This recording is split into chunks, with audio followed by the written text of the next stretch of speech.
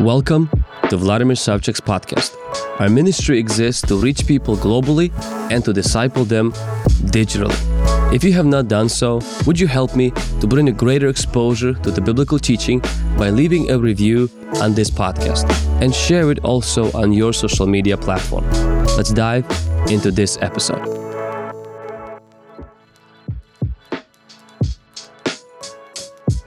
Help me. I am struggling with the same sin.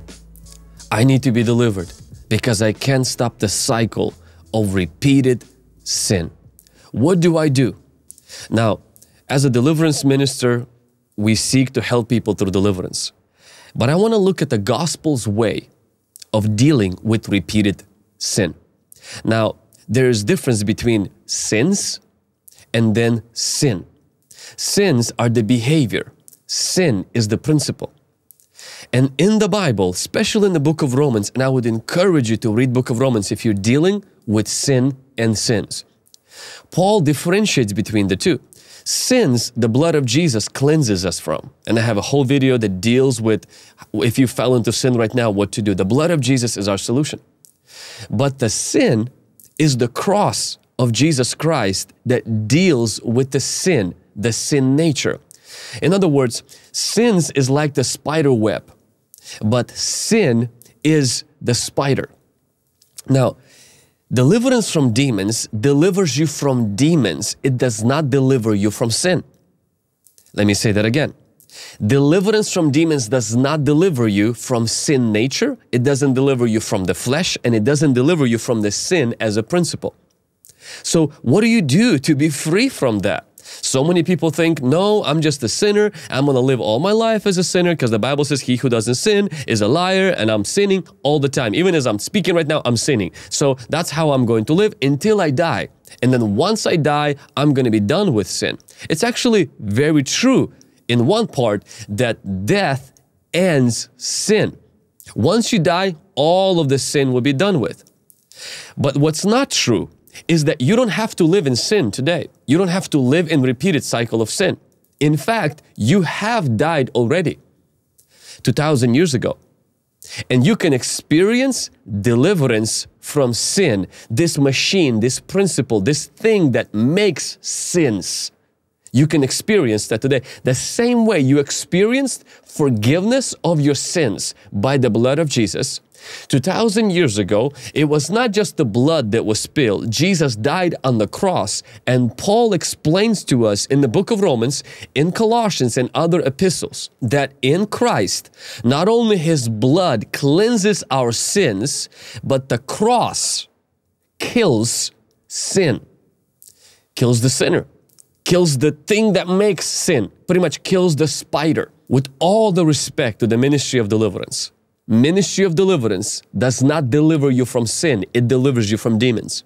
With all the respect to fasting, fasting doesn't kill your flesh. I know I probably have said this in my past, and I know so many preachers have said it. Fasting kills your flesh. Fasting suppresses your flesh.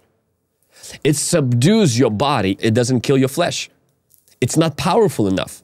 There's only one thing that kills the flesh, and that is death. And this death, you're either going to wait for it to die in the future so you can be totally delivered from flesh, or you can look back to the death of Jesus Christ, in which, my friend, let me remind you, you were included in and appropriated by faith and walk in freedom and be delivered from sin.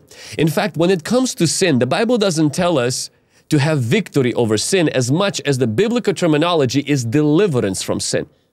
It's something you get delivered from. And you don't get delivered from sin by deliverance from demons. You get delivered from sin by deliverance of death. You can either wait for your death or you can claim His death, which happened 2,000 years ago. In fact, as a Christian, there is two main ceremonies or rituals that we practice, and that is Holy Communion, when we remember Jesus' blood being spilled for us, and then the water baptism. Many people don't understand water baptism. Water baptism is identifying with Jesus' death, burial, and resurrection.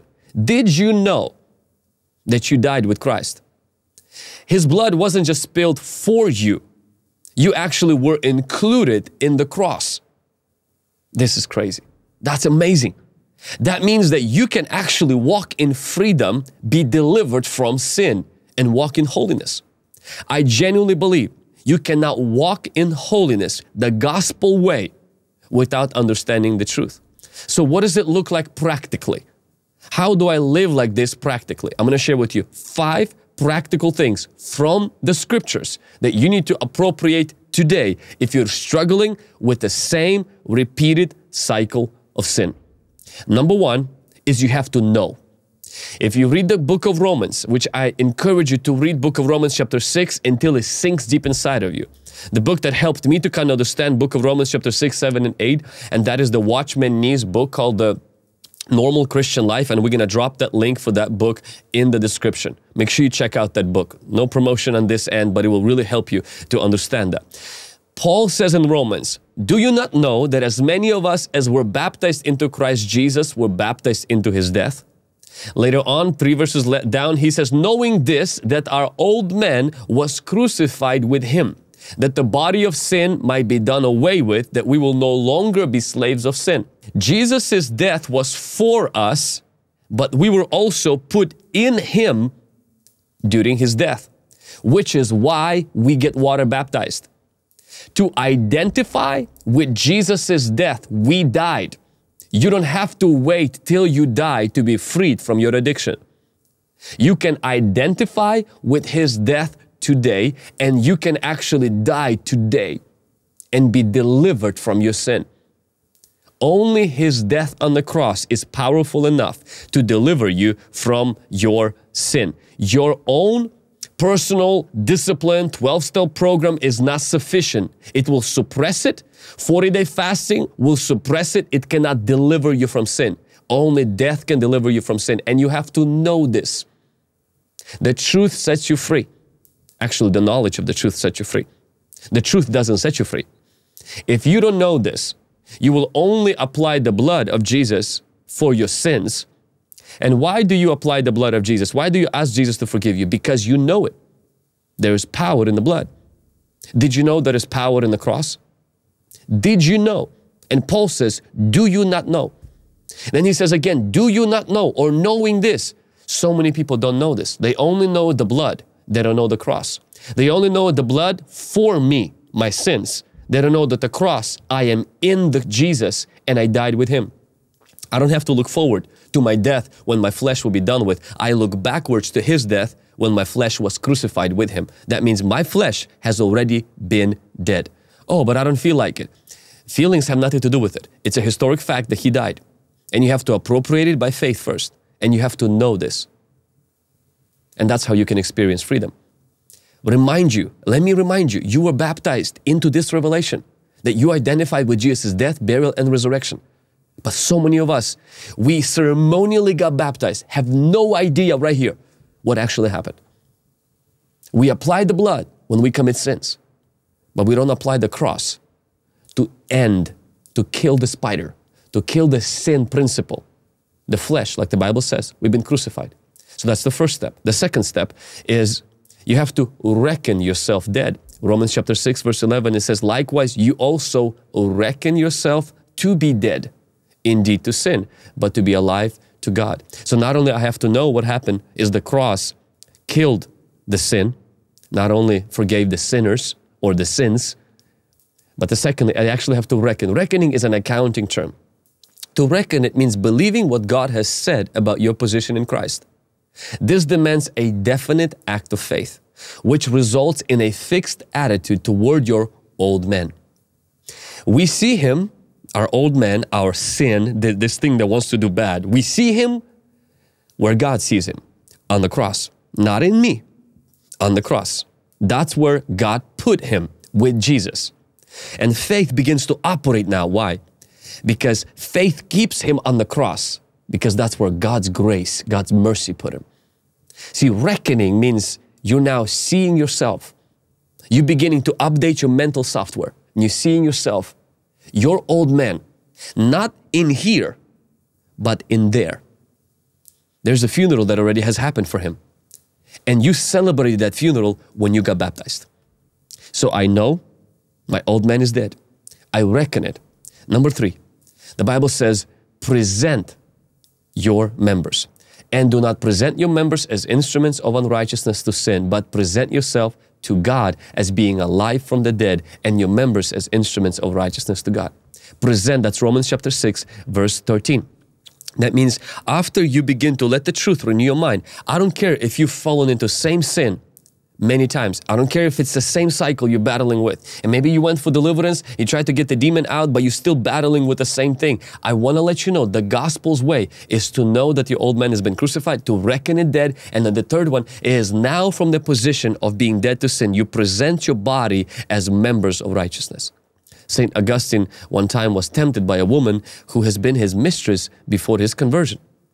And when he turned and walked away quickly, she called after him and said, "Augustine, it's me, it's me."